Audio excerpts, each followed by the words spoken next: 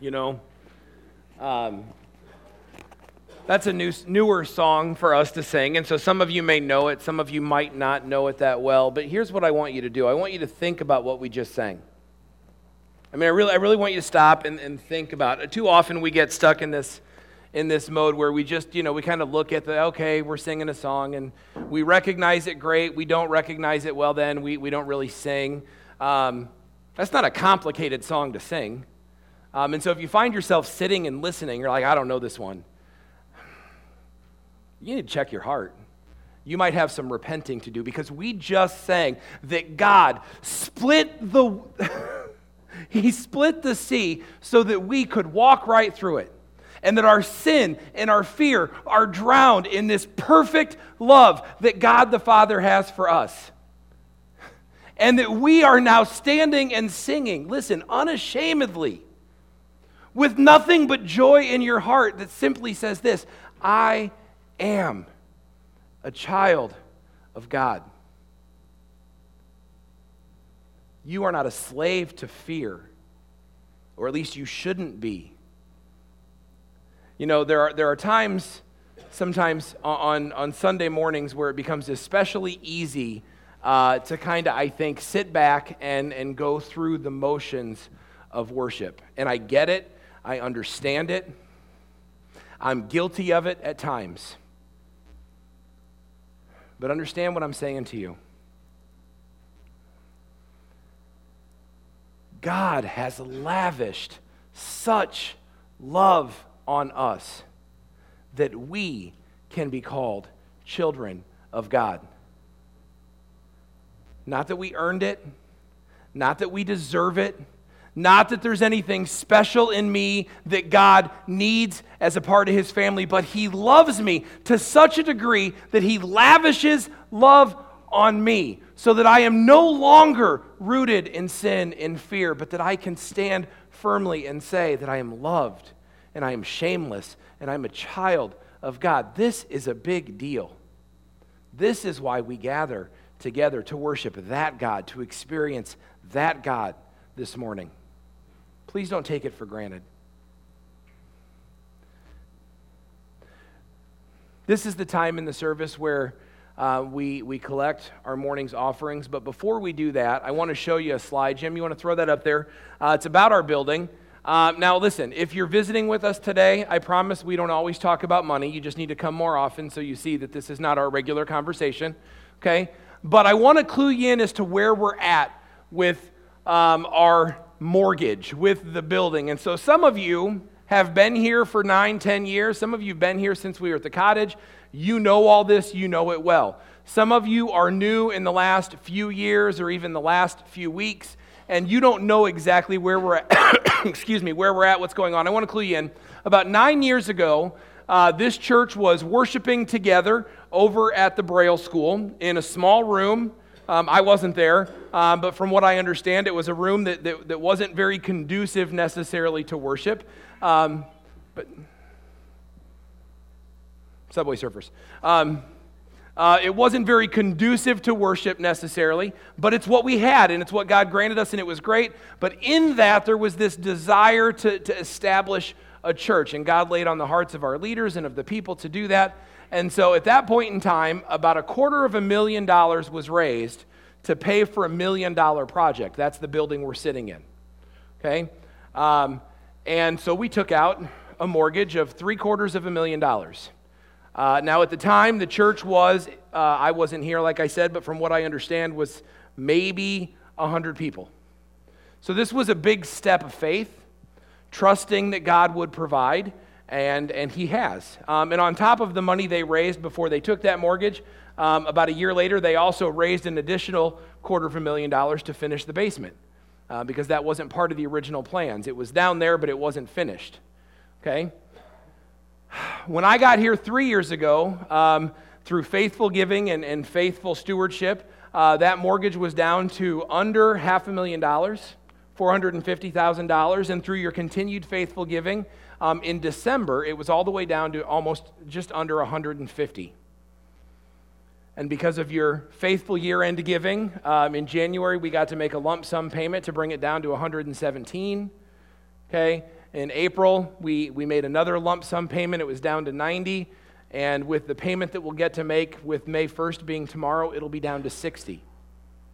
Okay, so $1.25 million 9 years ago, and we're down to $60,000 now.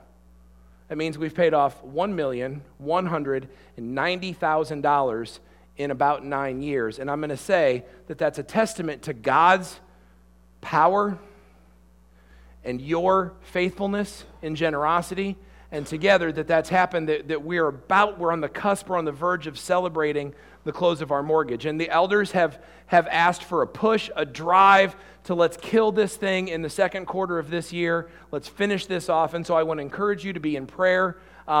First of all, just a blanket prayer that God would allow us to be finished with this mortgage, that God would allow us to move on from it, that God would allow us to put it to rest.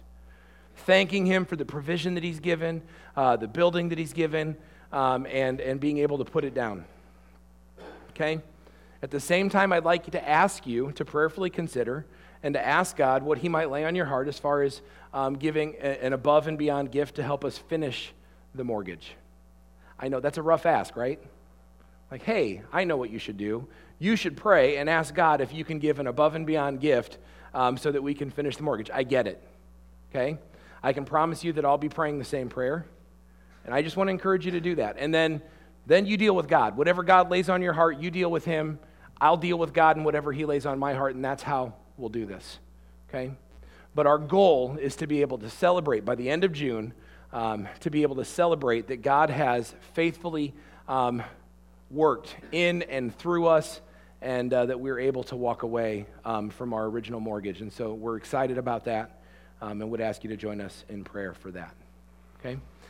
This time we'll also collect our morning offering, so we'll ask the ushers to come forward and prepare. I want to remind you, if you're visiting with us today, please feel under no obligation to give. Obviously, if God lays it on your heart to do so, great. But we're just excited that you're worshiping with us today. And remember that everything we do, all of the ministry that we provide, everything that's about taking the gospel of Jesus Christ to people in our community that need to know it, that's all funded through your generosity. Oh, Heavenly Father, God, we thank you so much for who you are. We thank you for your truth. We thank you for your grace. We thank you for your mission. God, we submit to you that everything we do is about the gospel of Jesus, that everything we do is bringing light where there's darkness and life where there's death and hope where there is none. God, we desire to see lives changed for the better. We desire to see families changed, marriages changed, relationships blossom. We want to see the gospel go where it isn't.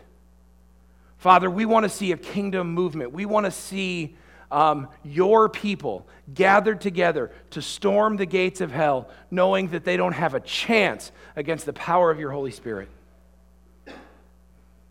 Father, that's our heart's desire. And so we ask you to take these resources, take these offerings that people are generous with, and multiply it and use it in great ways to bring your kingdom in power. God, and thank you for the privilege that it is to be a part of your mission. God, we love you and we praise you. Amen.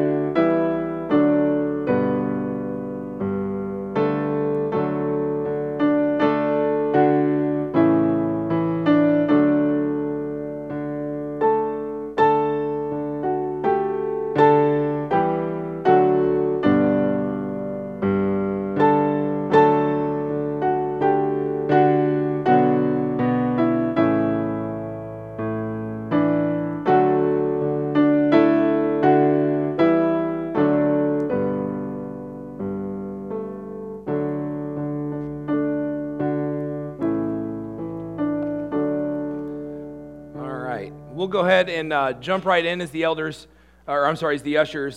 finish the collection of this morning's offering, and we'll get started. I want to remind you that we are now kind of firmly into our series, walking through the book of Colossians. It's a letter that Paul writes to the church in Colossus, and we are studying this series, this letter, and it's called Freedom from Religion, because what we've seen and what we'll continue to see is that there is a significant, stark difference between a religion that teaches us to do more, to do things so that God will accept us, and Christianity, a relationship with Jesus Christ, something genuine that teaches us that everything that needed to be done has already been finished.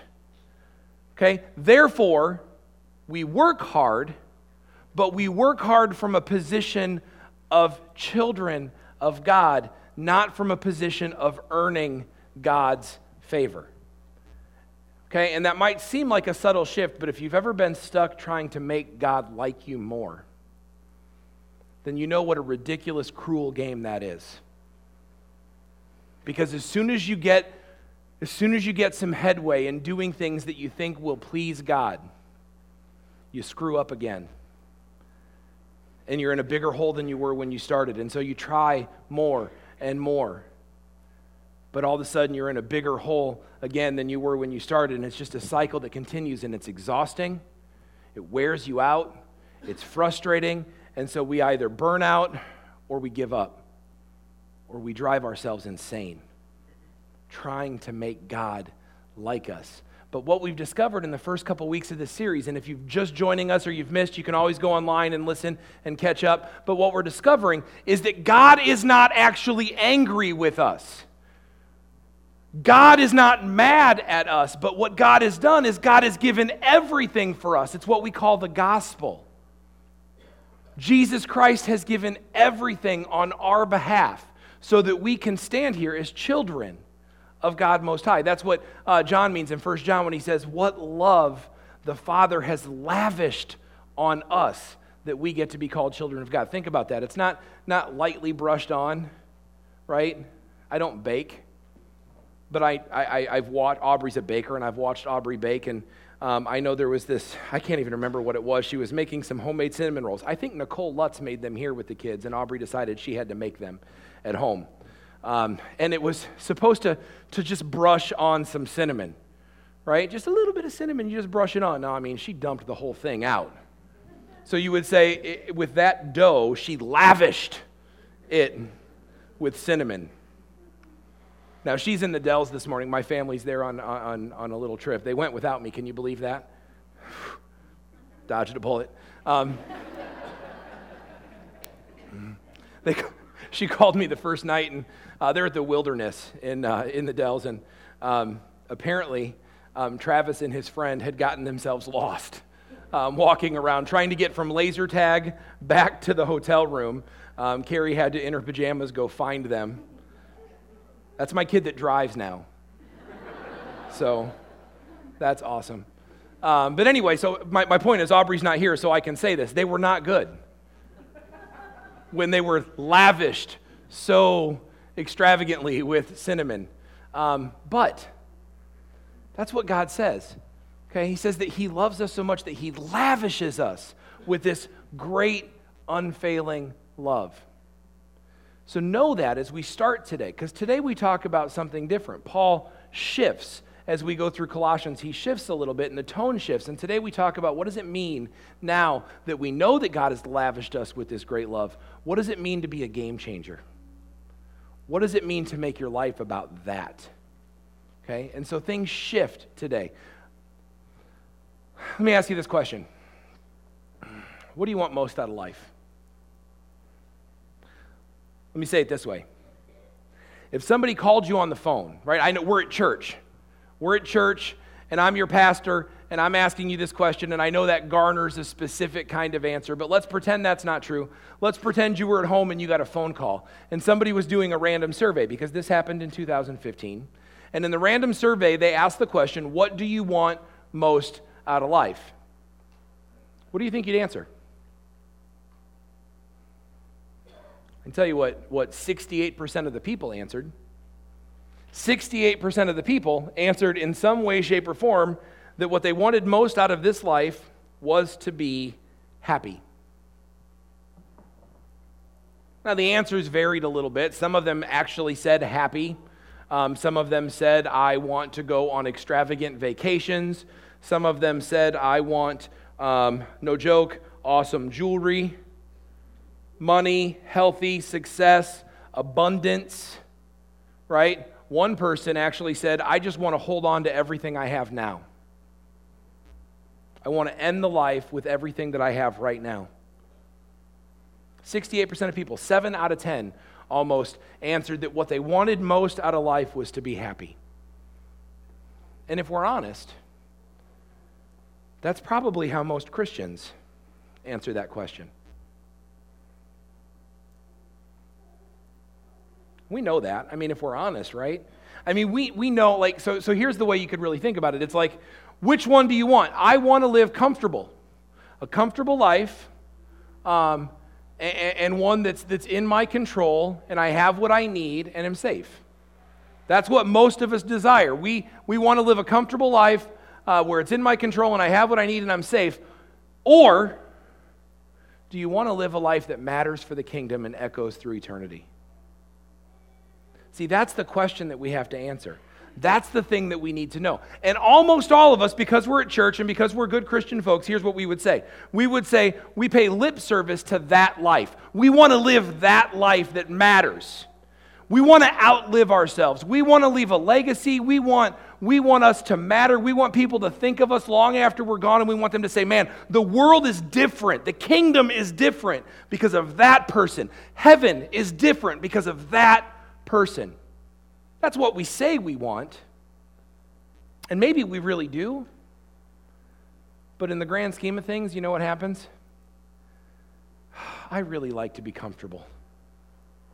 And I really like to be safe. And I really like extra cash so I can order pizza whenever I feel like it. And I really want to sleep in. Right? And I really don't want my friends to think I'm weird.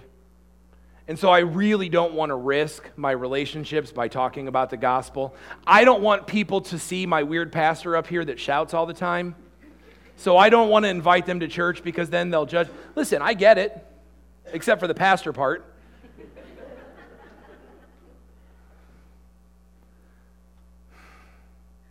I mean, we know better. But just because we know we're supposed to want to live a life that outlives ourselves, that we're supposed to want to be game changers, we get stuck choosing instead every day not the thing that changes lives, not the things that changes destinies, not the thing that puts us on mission, not the thing that changes things. Instead, what we choose every day is the thing that's comfortable and the thing that's safe and the thing that's easy. But get this big idea here as we get into Scripture. Jesus didn't die on the cross to keep you safe. He died to save your life, and in the process, He made you dangerous. He made you dangerous. Listen to me.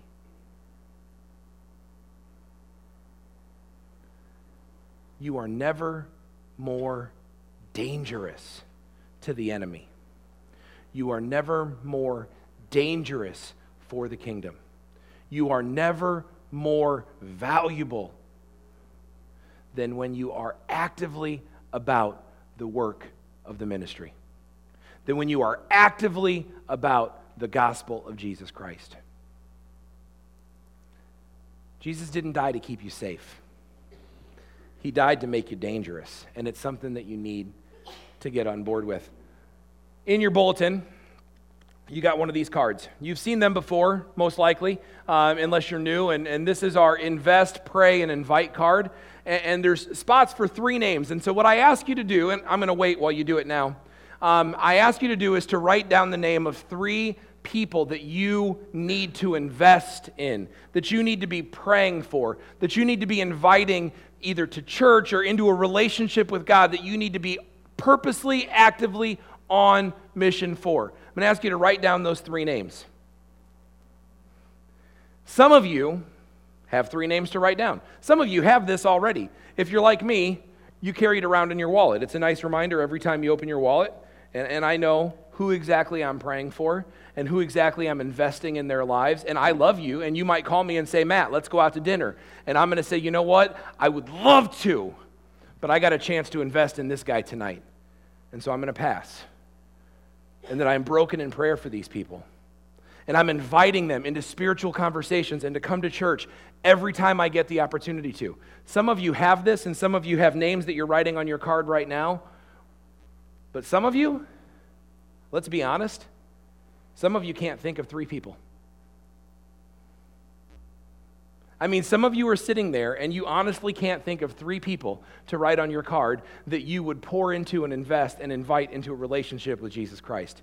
And I will tell you this, it is time to repent of that. Because if that's you, if you don't have people in your life that you can invite into a relationship with Jesus Christ, then what in the world are you doing with your life? Because it's not what you're supposed to be doing with your life. And Paul makes that so clear as we jump back into Colossians. We're still in chapter 1. Okay, we're going to start with verse 24. I promise you we'll get to chapter 2 today, week 3 of the series, and we're going to be in chapter 2. We're really going fast. Here's what he says. He says, I am glad. This is Paul writing to the church now. He says, I am glad when I suffer for you in my body, for I am participating in the sufferings of Christ that continue for his body, the church. And I love the way this starts, and it's so profound, and I don't want you to miss it. Here's what he says.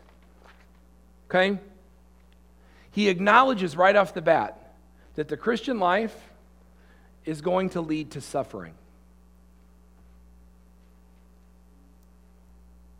That is a terribly unpopular message, especially in America with our cultural Christianity. The idea that Christianity, that living a Christian life will lead to suffering, is not something that we like to talk about. It's not something we like to admit. It's not even something that we acknowledge in most churches. Why? Well, because it usually drives people away. Right? It usually pushes people away instead of brings them in. But listen, if you are going to live a sold-out Christian life, you will be putting yourself at risk, even in this safe country. Maybe you'll be physically at risk. Maybe. That's possible, that happens, but you will certainly be putting yourself at emotional risk. You'll be risking relationships. You'll be risking hurt. You'll be risking disappointment. You'll be risking a lot. Paul was risking his life.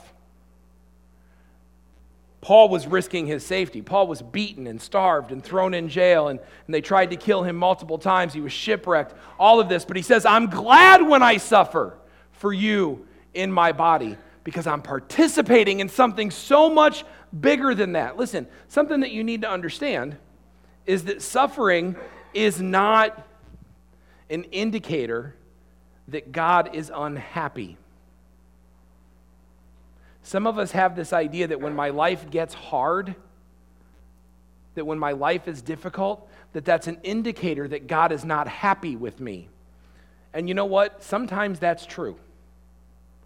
When you are living in reckless sin, right?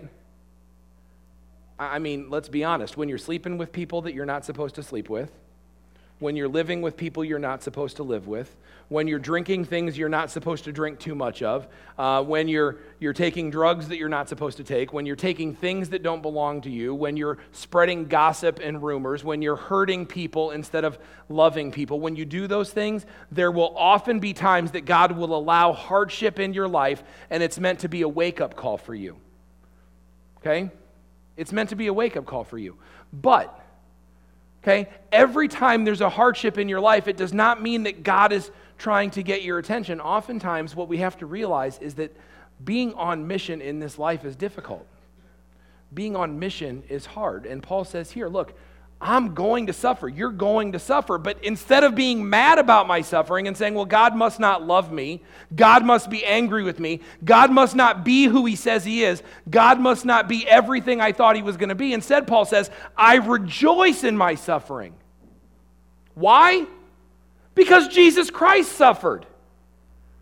Jesus Christ suffered, and so when I suffer, I know it's not some terribly tragic thing, but instead, I'm continuing my work for the body, for the church. I'm doing no less than Jesus Christ did. See, there's this grand truth about Christianity that we've been fed in this country that's like when we're good Christians, when we give regularly, when we pray, when we read the Bible, when we show up in the right places, that our life will look good, that we will have it all together. And we, Christians, perpetuate that. We see somebody whose life is jacked up. We see somebody where everything is messed up, and we say, well, you know what? They need Jesus because then their life will look right. No, not necessarily. They need Jesus because their soul's in jeopardy. But they don't need Jesus so that their life will look right. Because I know plenty of people that love Jesus that live on the street. I know you're like, Matt, here in Vinton. Trust me. I know plenty of people that love Jesus that suffer terribly with illness and disease and addiction and depression. And they fight and they battle. But you know what? When they battle, they consider it joy. Because it says something about the gospel of Jesus Christ. And it builds and strengthens the church when they battle well. If you thought that the Christian life was supposed to be easy and smooth sailing and simple, then it's not. You're believing something that was never intended. And Paul says right here at the beginning, you're going to suffer. I suffer, but I'm glad about it. Okay? And so here's my charge to you, my challenge for you, is there are far too many curmudgeonly Christians. That's a word, right? Curmudgeonly. You know, like as soon as I said that, you had somebody's picture, somebody's face popped up in your head. When I said there are far too many curmudgeonly Christians, somebody's face popped up in your head. For some of you, if you're honest, it was like a mirror. Right? That's tough. And you were like, oh man, I'm that guy. It's okay. But there are far too many of us. There are far too many people who are so stuck in circumstance that they can't exude joy for Jesus Christ. They can't be joyful in what's happening, knowing that God is in control and that God is moving things. But for the Christian, joy is internal. It's not external. Joy doesn't happen to me. Joy is something I have because of who I am. And the thing about joy in tough circumstances, I mean, that is a ridiculously loud testimony to the world. Think about your life. Think about when things are bad. You've got another surgery. Somebody passed away. Something is hurt. Something is broken. Something isn't the way it was supposed to be. As a Christian, the way that you act, the response that you have, should tell the world what you really believe to be true about the God of the universe. If you're mad and you're angry and you don't mind everybody knowing it, and you shout it out there either in the real world or on social media or whatever it is, and everybody knows that your life sucks and that things are bad and that it's not going well, and everybody gets it because you don't mind telling everybody all about it. What kind of testimony is that about the God of the universe that saved your very life and lavishes love on you? It's not good. It's not awesome. But instead, Paul says, we have joy in these scenarios. We keep going. Part of the joy is knowing what he's doing. Part of the joy is knowing why the suffering has value, right? Did you know that your suffering has value? Your pain has value. Everything Paul went through had value, and he knows it. And here's what he says. He says, God has given me the responsibility of serving the church by proclaiming his entire message to you.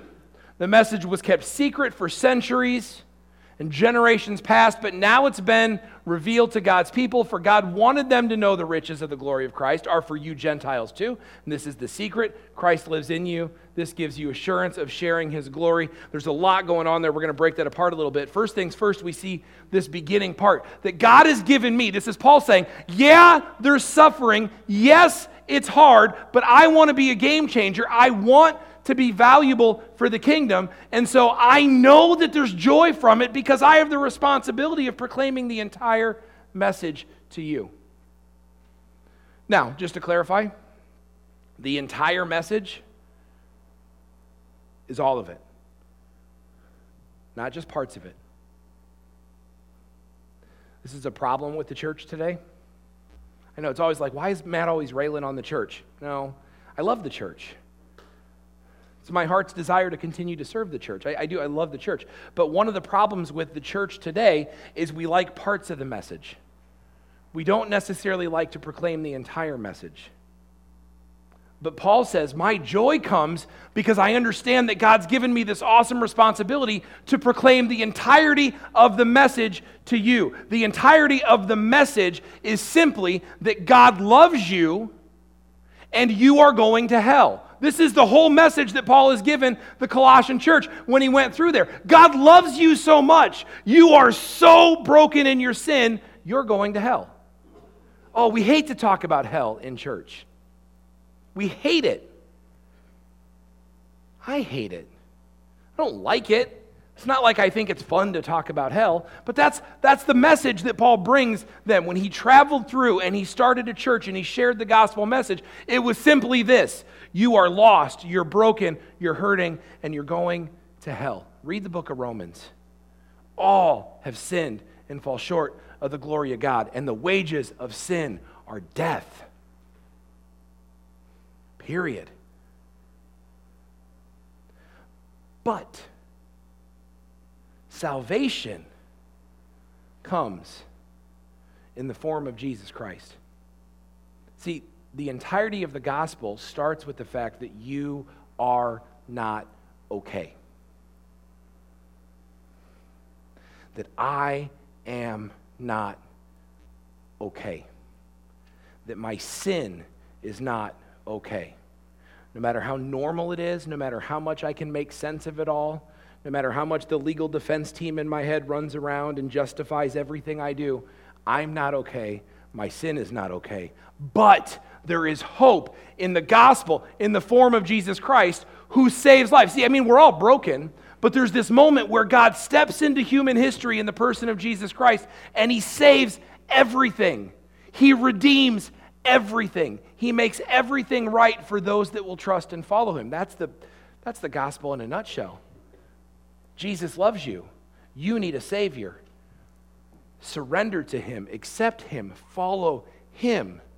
And you will be okay. Your life will be changed. You'll be made whole. God will lavish so much love on you that you will no longer be a slave to fear, but you will be this child of God. It's this grand truth. And Paul says, I have the glorious responsibility and task of sharing this entire message with you. That's why I work every day. That's why I get out of bed every morning. That's why I'm willing to suffer when things don't go well. That's why I'll turn off the TV even though I would love to watch SportsCenter for the third time, and I will get after it. That's why I will get in the Word and read and learn everything that I need to read and learn. And that's why I will be broken in prayer for far more hours than I will sit in front of the TV today. Paul didn't have TV. I was projecting. Why? Because I have this ridiculous responsibility to proclaim the entire message. And that way, when something goes wrong, I can find it joy because it's not meaningless, because it's doing something. It means something for the sake of the gospel. But here's what we do. We love to strategize. We love to draw up plays. We love to game plan. We love to go to Bible studies, right? Sometimes if we're really feeling spiritual, we'll have a prayer meeting, right? We come here on Sunday mornings. But don't you suppose God ever gets tired of our Bible studies? I mean, really think about that for a second. Do you suppose God ever gets tired of your Bible studies?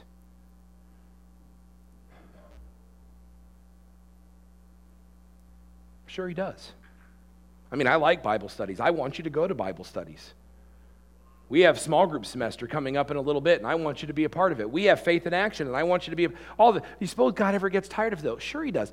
If it doesn't lead to something, if we don't stop drawing up plays and don't stop studying the playbook and never go out and actually play the game, then it's got to be detestable to him. You know what it's like? Jim, show this little silly clip here.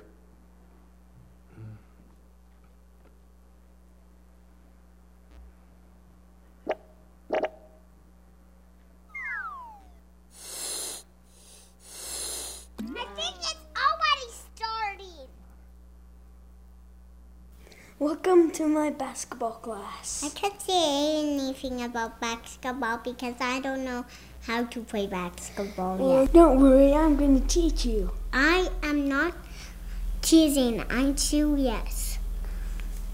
Well, I'm going to teach you. I'm serious because I never play basketball and will. You just put the ball on the ground and then you start doing that and then it will... When are we going to be done with this? I'm serious. When are we going to? Here, now, you try it. I'm not going to do it. This is how you do it, like. I'm You start serious, to guys. dribble. I don't know how to play the basketball any day.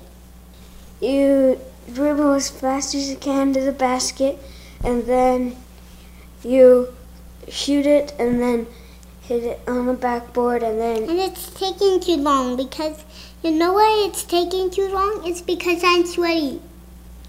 You can play basketball. I'm serious. I'm sweaty. How can you think you're sweaty when you haven't done anything I've asked you? I am hot. That's why I was running for so long and hot. So I have sweaty. I'm serious. I'm not teasing. It was outside and I'm serious. So how did the basketball lesson go? It went really, really, really well. I'm not teasing. Everyone stop saying. So here's the problem. We do that. Right? I mean, we do that. Like some of you right now are like, when is he going to be done? Why does it have to take so long? And you were here last Sunday.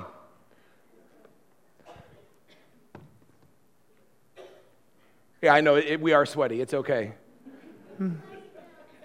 Right? I hear you. But here's the problem. How many of you, and I'm asking you to, this is honesty time with yourself. I don't need you to answer out loud to me, but honestly with yourself. And you know what? Perhaps repentance time if you need to.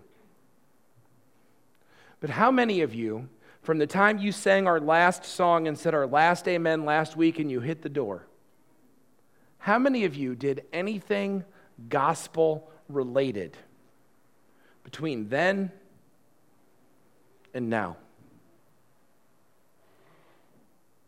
How many of you were broken in prayer for one person in the last week?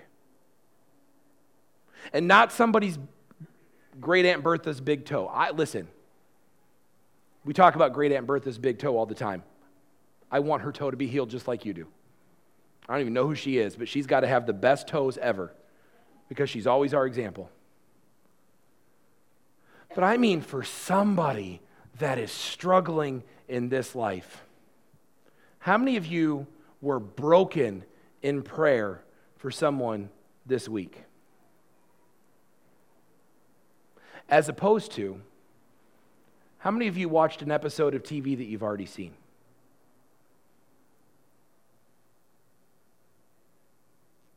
How many of you actively served a neighbor that needs to know the gospel this week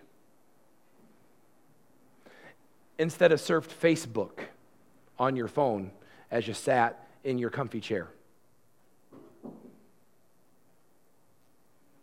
How many of you this week bothered to share the gospel of Jesus Christ that brings light where there's darkness, that saves lives where there's death and destruction? How many of you shared the gospel of Jesus Christ with somebody that needs to know it?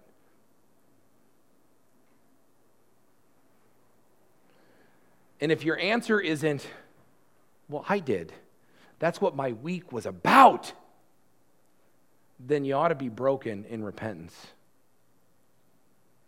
Because I promise you that you're not going to get there. You're not going to sit at judgment. And I'm not talking about your soul here. I'm talking about the effectiveness of your life. You're not going to get there, and God's not going to say to you, awesome, right? Wasn't that episode of How I Met Your Mother where Barney did that one thing? Wasn't that great? I'm so glad you watched that 45 times. Or, way to go at another Bible study. Boy, you really, really know Ephesians really, really well. It's okay that you didn't bother to talk to anybody about the gospel because your knowledge of Ephesians just got on them somehow. That's not how it works. See, but Paul says it's time to run someplace. He says, look, yeah, life's hard, but I have joy. I'm a game changer. I know what my life is about. My life is about the entire gospel of Jesus Christ, okay? Because look at this. Ephesians 2:10 says we're God's workmanship, his masterpiece. He's created us new in Christ Jesus. Why? So that we can do the good things that he planned for us long ago. I have two verses that really drive me in life. This is one of them. Okay, first one is 2 Corinthians 5:17. We talk about it a lot. I got it tattooed on my arm. Okay, you don't need to know that. I don't know why I felt the need to share it. Because it's that big of a deal to me. Because it's that important to me that I have this. And it says, look, this is the understanding. This is the mission. I am not who I was. I was this guy. But because of the grace of Jesus Christ, I am now this brand new guy. And then we get to Ephesians 2:10. It says, okay, new guy, understand this truth. You're God's masterpiece, and he created you new in Christ Jesus. You're a new person. He created you new so that you can do the good things that he planned for you long ago. You have a mission every day, every moment, every interaction. I mean, honestly, when was the last time you woke up in the morning and you prayed, okay, God, I don't know who I'm going to run into today, but you do. You know who I'm going to talk to today. So get me ready. Make the mission clear. Give me opportunities to share about my faith. Give me opportunities to share the gospel. Give me an in to invite somebody to come to church with me. Give me opportunities. When was the last time that you prepared for your day like that? Got time to read the newspaper? Do I have time to pray and ask God to bless my day and to move me in the direction I need to go? Listen, I mean, don't get me wrong. I am all good with reruns of TV. I am all good with, well, I'm kind of good with newspapers, right? I love me some ESPN. None of it's bad, but none of it's better than the mission. And that's why we have to repent, I think, at times. We keep going. And we just understand, I want to remind you at this point that the reason we share the gospel, the reason that it's all about the gospel, the reason we have to be on mission with the gospel is because it's the gospel that changes lives. I mean, if you go back here, look what Paul says. He says the gospel's for everybody.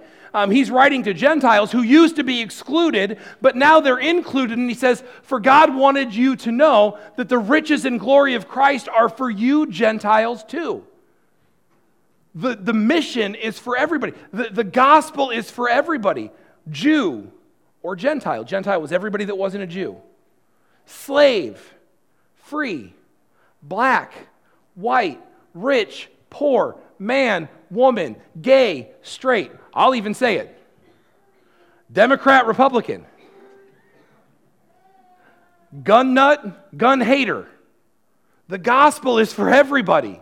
I don't care what side of those you line up on. The gospel is for everybody. And Paul says it's this grand secret. It was secret. It's not secret anymore. The secret is this, that Jesus Christ now bursts into human history and lives inside of you and changes everything when you submit and follow him. And again, Paul says, I'm on mission. It's my responsibility to serve the church by proclaiming the entire message. And Paul doesn't have the market on that. That's your responsibility as well.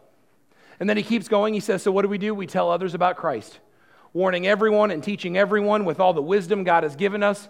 Present them to God perfect in their relationship to Christ. That's why I work and struggle so hard, depending on Christ's mighty power that works in me. So this is as Paul starts to wrap this up. This is what he says. He says, so here's what I do. I tell everybody. Most of us haven't told one person.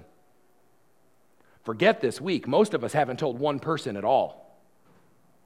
The person you sit next to at work every day that is going to hell. I mean, let's be really, really clear about that. The entire gospel. Not just that God loves you, but that God loves you and you need saving. That person that you like, you laugh with, you sometimes go out to lunch with, that you hang out with, that is actively on their way to hell, you sit by them every day, and not once have you shared the gospel of Jesus Christ with them. But here Paul says, so I tell others about Christ. I warn everyone. You know what Paul was? Paul was a fanatic. Paul was that guy you hated to be around. Paul was the guy that was weird. Paul is the one that we would say probably thought he was better than everybody else because he was always talking about Jesus. So some of us actually make a really important decision to not be like Paul. And when we do it, we think we're actually being smart. But Paul says, I told everybody with all the wisdom God gave me. All the wisdom means, you know what? Everybody's different. The message is different. Okay? Not everybody responds to a stranger knocking on your door. Okay? Some people might. Some people respond to other things. The people that are on my list, they don't respond to me. Well, they don't respond to anything but me praying. So that's what I do. I pray that God will break them.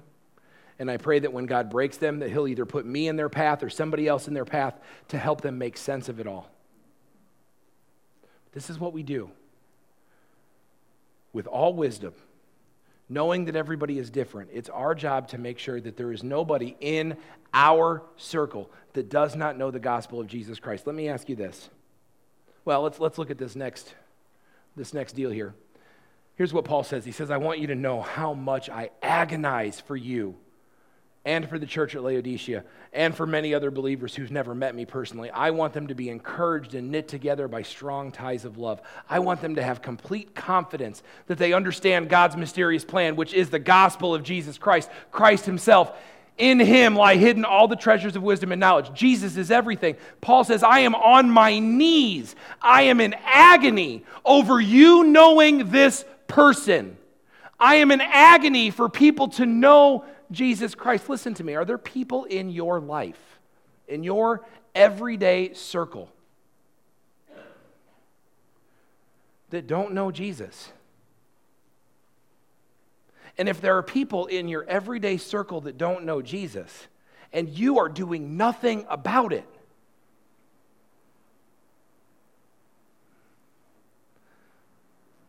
that's time to repent. Because this is clear. This is clear that God has given us mission. And that the mission, no matter how hard it is, no matter how uncomfortable it is, no matter how much safety at risk. And guys, do you understand how easy we get this? How easy this is for us? I mean, this is really easy. This is really easy for us. All we really risk in this culture when I share the gospel with somebody is for them to scoff at me, mock me, make fun of me, and send me away with my tail between my legs. That's what I risk in this country, in this climate, in this culture. This was written to a church in a city that was under oppression, where Christians were being persecuted, not made fun of, but being persecuted for their faith in Jesus Christ and their assertion that there is one God. And you know what? It's not Nero. It's not the Emperor of Rome. It's not Zeus. It's not those idols that you keep selling in the shrines that you have all over the city. That's the persecution that Paul faced wherever he went. And he's telling these people, look, be broken about this. Your entire mission is to share this gospel. Yes, it will cost you, but my goodness, it's worth it. It's how you be a game changer. It's how you outlive your life. That's what it's about. Let's the praise team to come up. And we'll see this. So here's what I need from you. Here's what I desire from you. Here's what repentance in this looks like.